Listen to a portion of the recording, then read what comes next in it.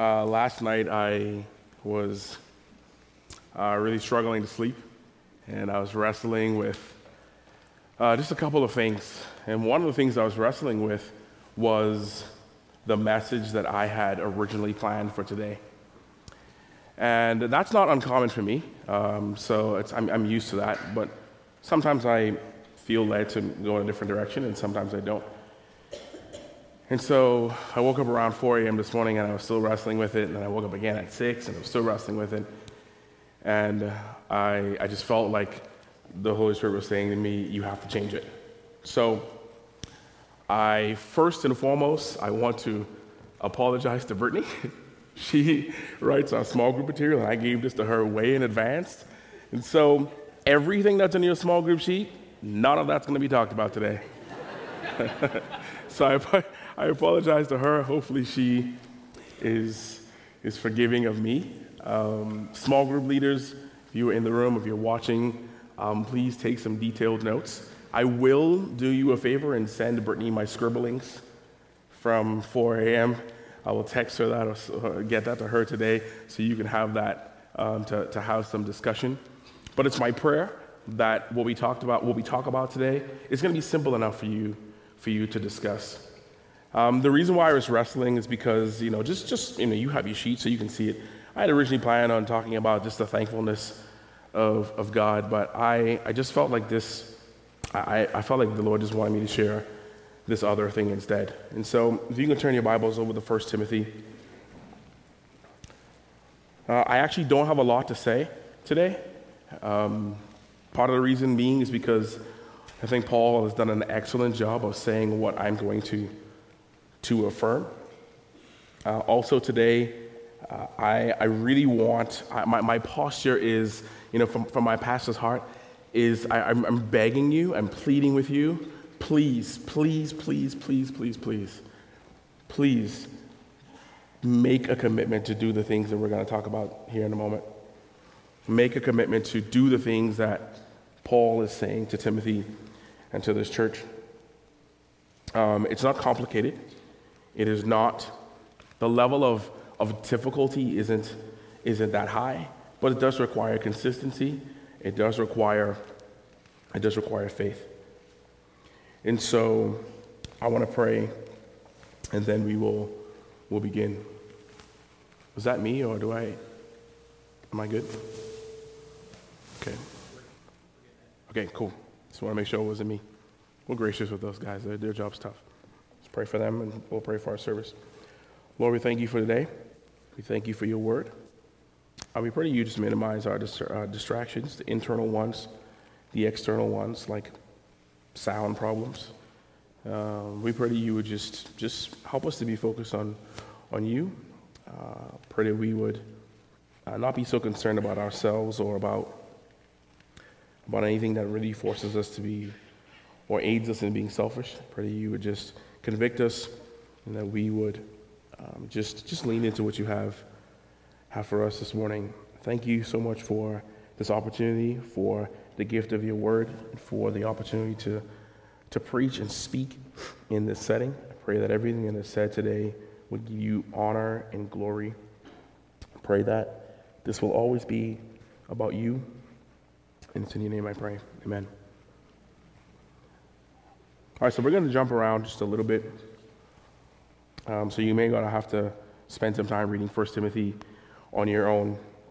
But I want to start in 1 Timothy chapter 1, verse 3. It says, "As I urged you when I was going to Macedonia, remain at Ephesus, so that you may charge certain persons not to teach any different doctrine, nor to devote themselves to myths and endless genealogies which promote speculations, rather than the stewardship from God that is by faith.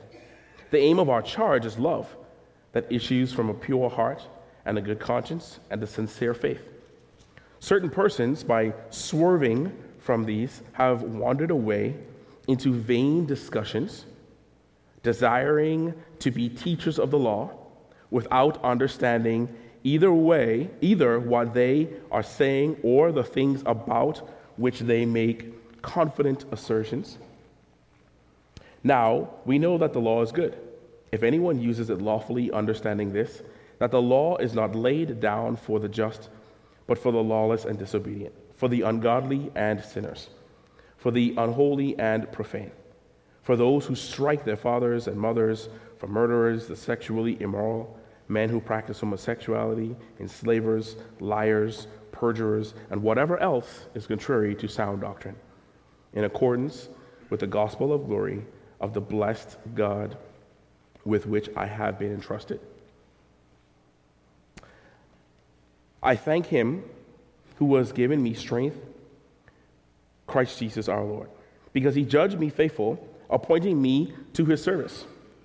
Though formerly I was a blasphemer, persecutor, and insolent opponent, but I received mercy because I acted ignorantly in unbelief. And the grace of our Lord overflowed for me with the faith and love that are in Christ Jesus. The saying is trustworthy and deserving of full acceptance, that Christ Jesus came into the world to save sinners, of whom I am foremost. But I received mercy for this reason, that in me, as the foremost, Jesus Christ might display his perfect patience as an example to those who were to believe in him for external life. To the King of the ages, immortal, invisible, and only God, be honor and glory forever and ever. Amen. This charge I entrust to you, Timothy, my child, in accordance with the prophecies previously made about you, that by them you may wage the good warfare, holding faith and a good conscience. By rejecting this, some have made shipwreck of their faith. Man, it's always sad to see. And among are Hymenaeus and Alexander, whom I have handed over to Satan, that I may learn not to blaspheme. Turn over to chapter 3 real quick.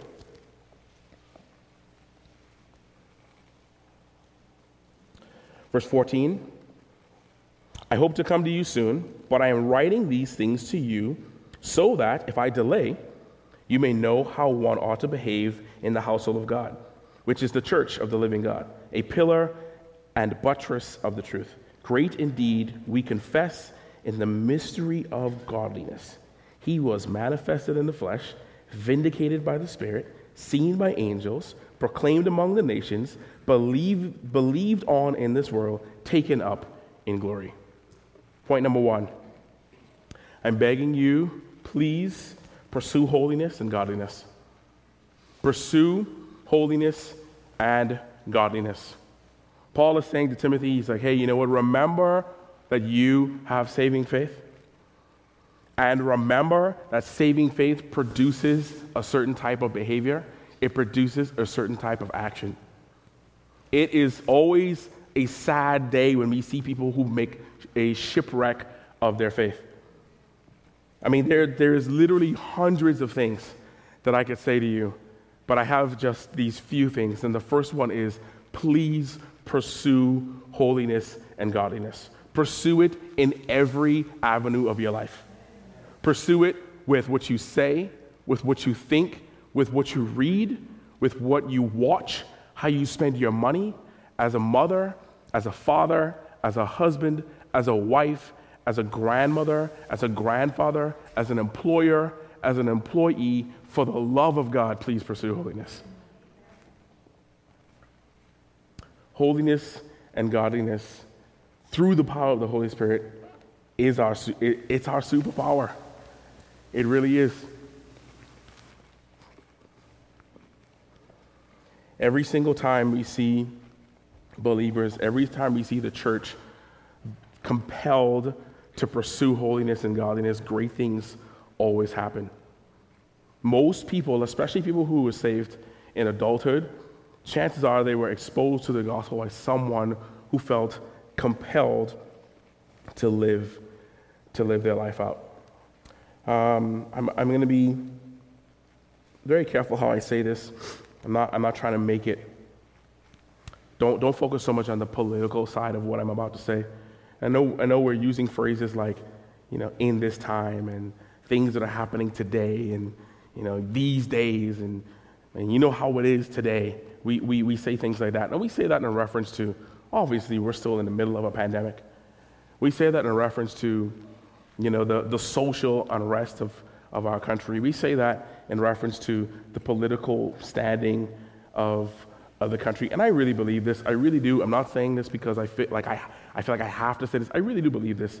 I really do believe that in every single area that is difficult right now in life for us, if we, the believer, if we exhibit a high level of godliness, a high level of holiness, it's you. You're the one that can change the world. It's me. I'm the one that can do it. And so, yes, life is difficult. And yes, there are so many things that's going on.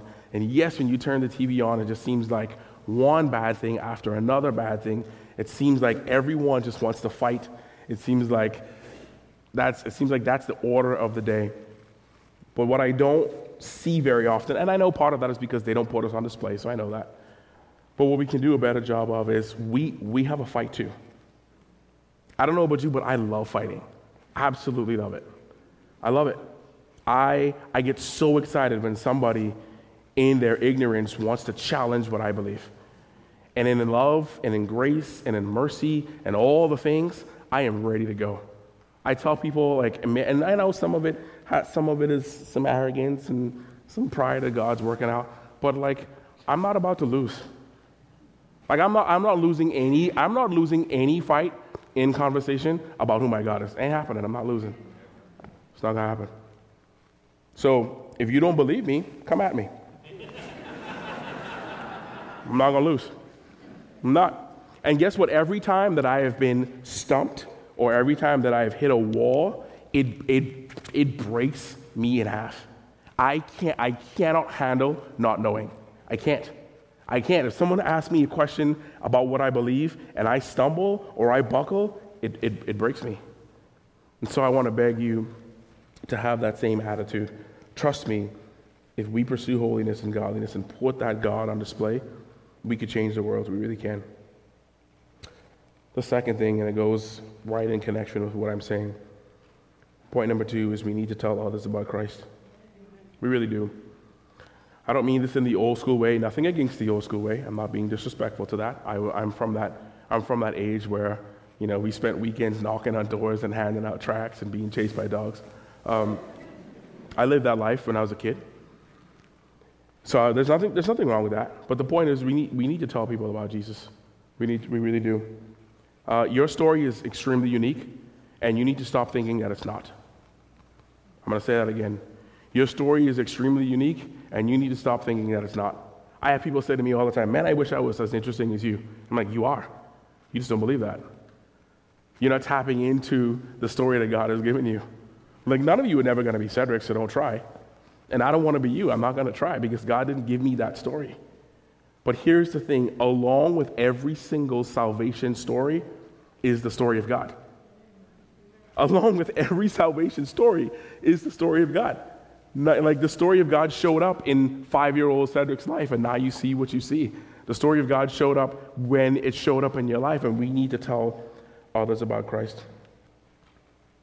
I'm going to read this. It's not comfortable, and it's a little depressing, but we have to read it because it's in Scripture. Chapter 4, look at it with me. Now the Spirit expressly says, I'll wait for you to get there.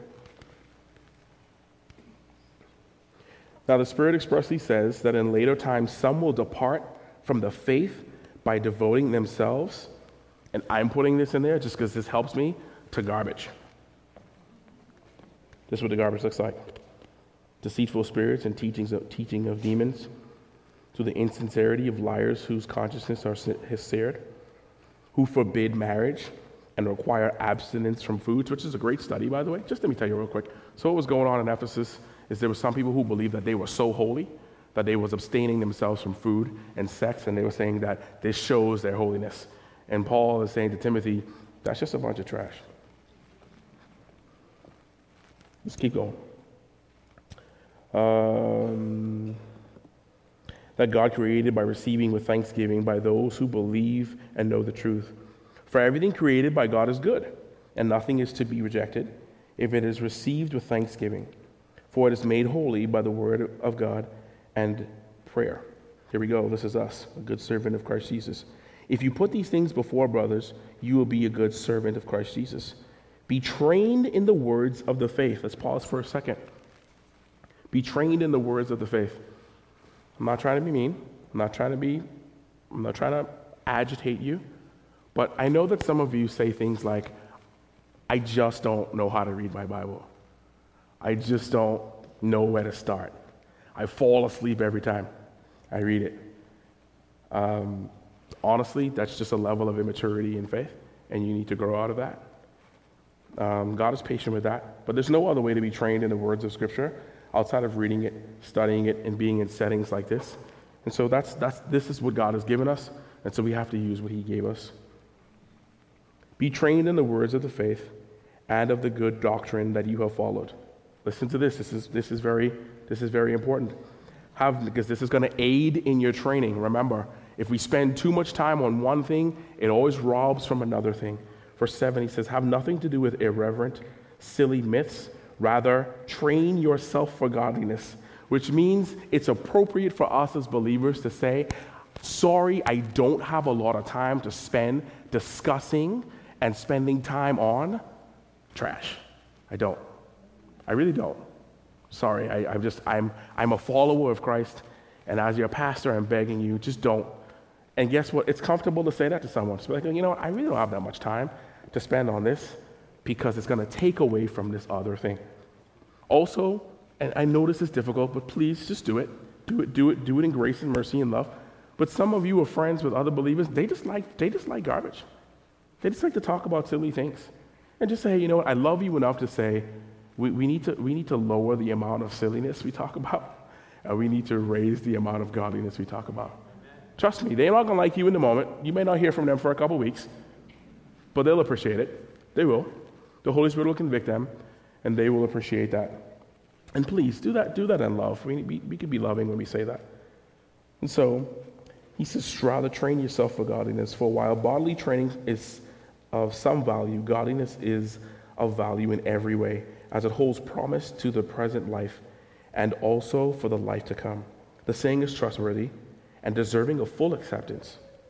For to this end we toil and strive because we have our hopes set on the living God, who is the Savior of all people, especially of those who believe.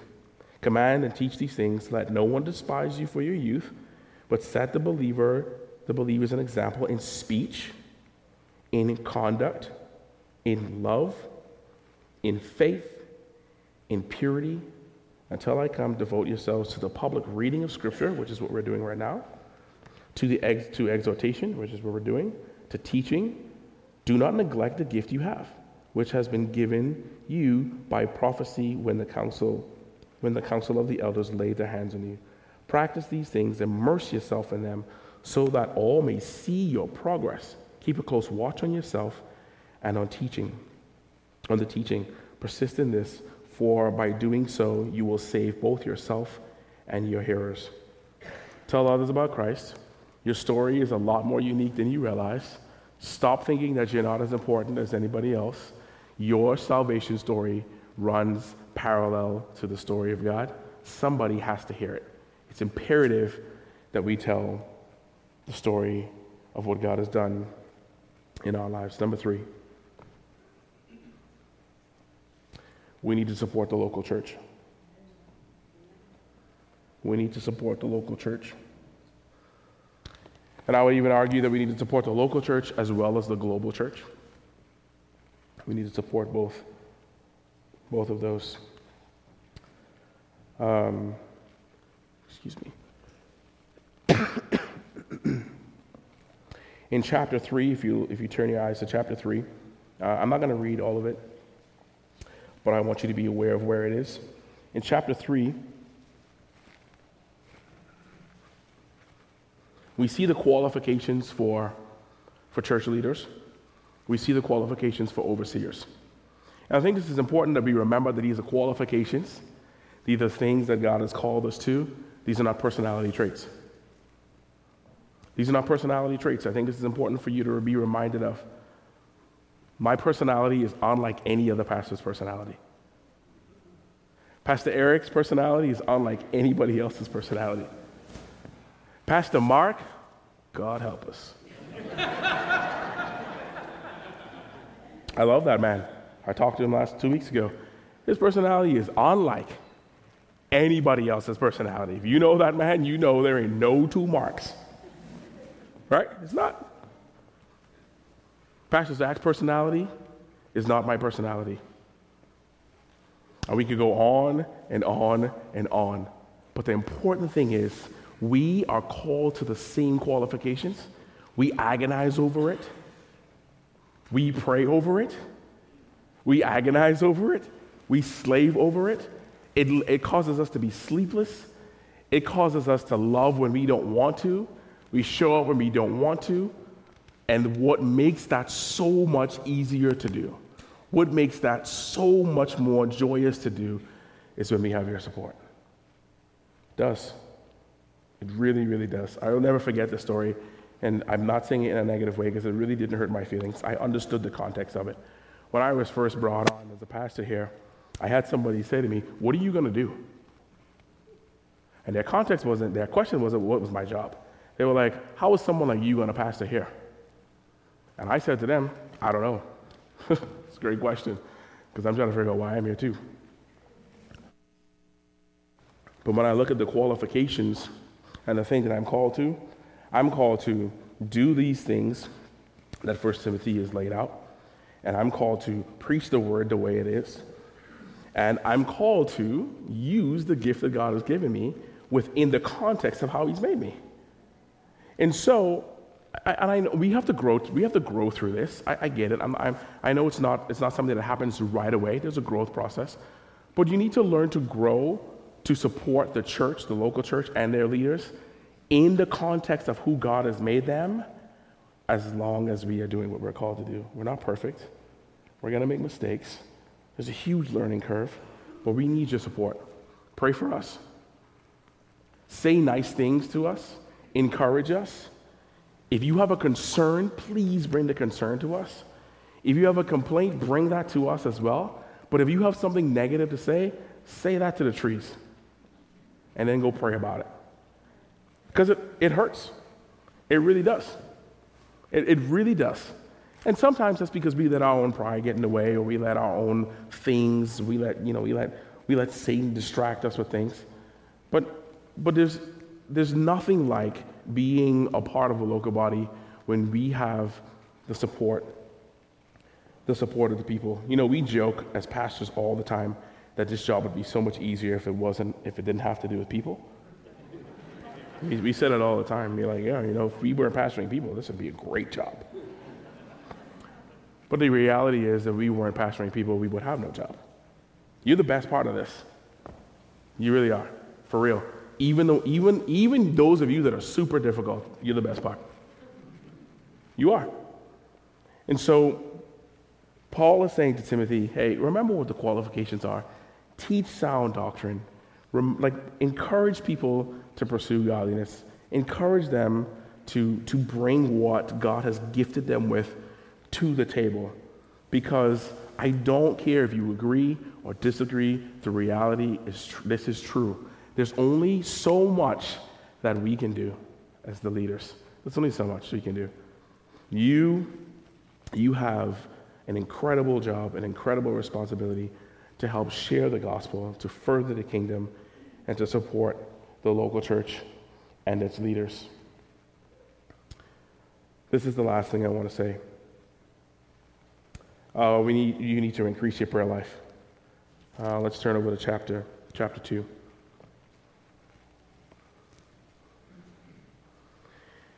Every year Barna, which is a Christian organization that conducts research for evangelicals and churches, and they conduct a number of layers of research to church life and Christian life and Christian behavior. And one of the most astonishing pieces of statistic that they give out every year is how often believers pray.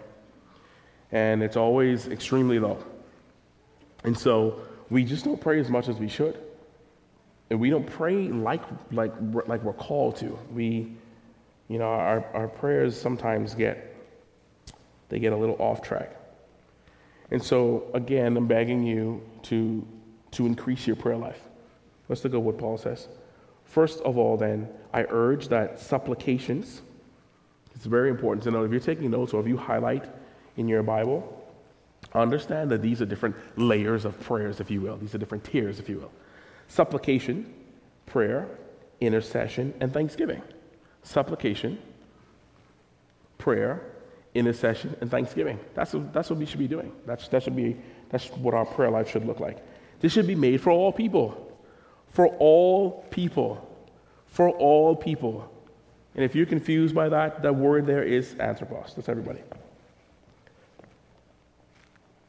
For kings and for all who are in high positions, that we may lead a peaceful and quiet life, godly and dignified in every way. I'm going to say this because it agitates me. And so if you disagree, then I guess there's nothing I can do about it. But I get agitated when I hear believers say things like, I'm not praying for the president. He's not my president. I'm like, that's not the pursuit of godliness. And that's just plain old immaturity. It's like, don't do that. Like, I'm not praying for this person. Like, don't do that. The Bible says pray for kings, pray for everybody that's in position. Pray for your boss. Pray for the person that works next to you. It says pray for all people. And I get it. I get frustrated with that too. I'm like, the Lord puts someone on my mind, and sometimes my first reaction is like, I'm praying for them today, maybe tomorrow. So I get it. I feel the same way that you do. But, I get convicted, and I'm like, no, I'm called to pray for them. I'm called to intercede and pray for those. So we need to remember to do that. Pray for kings and all those in high positions, that we may lead a peaceful and quiet life, godly and dignified in every way. This is good, and is also pleasing in the sight of God our Savior, who desires all people to be saved and to come to the knowledge of the truth. For there is one God, and there is one mediator between God and men, and the man, Christ Jesus, who gave his life as a ransom for all, which is the testimony given at the proper time. For this I was appointed a preacher and an apostle. I am telling the truth, I am not lying. I love that. A teacher of the Gentiles in faith and truth. I desire that in every place the men should pray. In every place the men should pray. Again, I'm going to say this because it agitates me, but let's mature through some of these difficult things. Men, you just need to be comfortable praying. Seriously. As I pastored, there's been a number of circles, and I was like, hey, let's open in prayer. Will somebody pray? And a lot of times it's the women that's praying, and nothing wrong with that. Women, we like you praying too, but guys, we gotta step it up. We need to pray. We really do. It's an encouragement. Husbands, it is a great encouragement to your wife and to your family when they hear you pray with them and for them. Amen. It is a great encouragement to your wife and to your family when they hear you pray with them and for them. Just get over yourself and do it. Just don't worry about all those things. Don't worry about how you sound and what words to use. Just pray with thanksgiving. Give God honor and glory. Intercede on behalf of your family and ask God to help you. That's all you got to do. Trust me. It is a great encouragement to those around you when we pray. I desire that this is verse 8, chapter 2. I desire that in every place the men should pray, lifting holy hands without anger or quarreling. Likewise also that women should adorn themselves in respectable apparel, with modesty and self-control, not with braided hair and gold or pearls or costly attire. Just for some context, just so you know, what was happening at Ephesus was there was a number of women in the church who was putting pressure on other women in the church to dress a certain way and look a certain way and wear a certain thing. And they were saying to those women that their level of holiness was below because they didn't present themselves a certain way. And so Paul is saying that's not what it's about. So just for context. Verse 10, but what is proper for women who profess godliness with good works. Let a woman learn quietly with all submissiveness. Again, just for context, there were some women at the church who were trying to usurp the church structure. They wanted to be at the top. So that learn quietly. Men, don't use that to your advantage because that's not what that means. That doesn't mean woman quiet. That's not what that means. what was going on was there were some women who were basically trying to take over the church. And so Paul was saying, hey, remind them that they need to understand where their responsibility lies. That's what he's saying.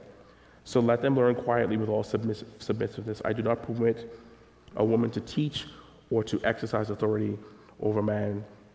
And he goes on to finish the rest. And so the last thing is we need to increase our prayer life.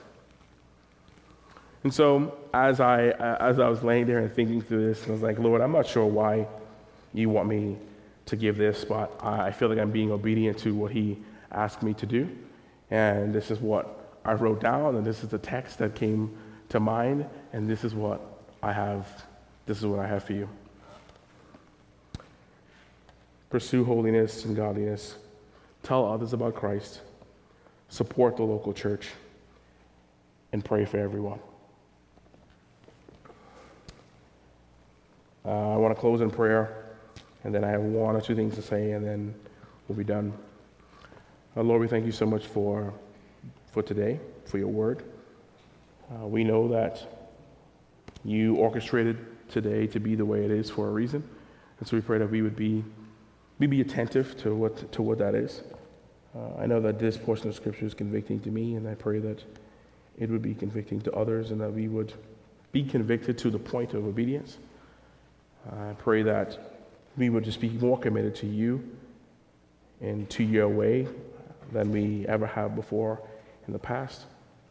I love you, and I thank you so much for what you have done and what you're going to do. And it's in Jesus' name I pray. Amen.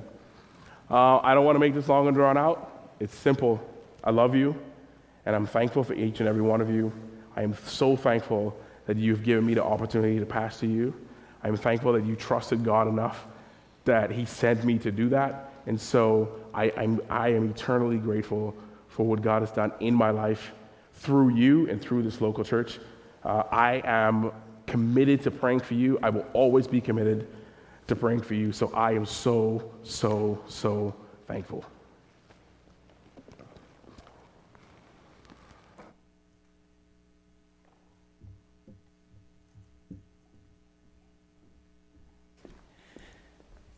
Well, we are so incredibly thankful for Pastor Cedric and his time here on our staff, and I'm thankful for his friendship and his companionship here on this team, and he is going to be missed. I'm not an emotional person, and I wasn't prepared for some of the emotions that I was going to process today, but I'm thankful for his ministry. I'm thankful for that challenge this morning. Appreciate that greatly. For those of you who have not been here, you didn't know, Pastor Cedric is moving to Georgia. He's accepted a call there, and today is his final day with us. And so we actually have a time of just fellowship planned as soon as we dismiss here down in our Family Life Center, where you'll be able to stop by and talk to Cedric and Jessica and Boston. We have some foods down there. You'll be able to drop some cards if you would like to do that. And we have something else that we're going to present to him down there as well. So we want to thank you all so much for being here today, and we'll see you down there. All right? See ya.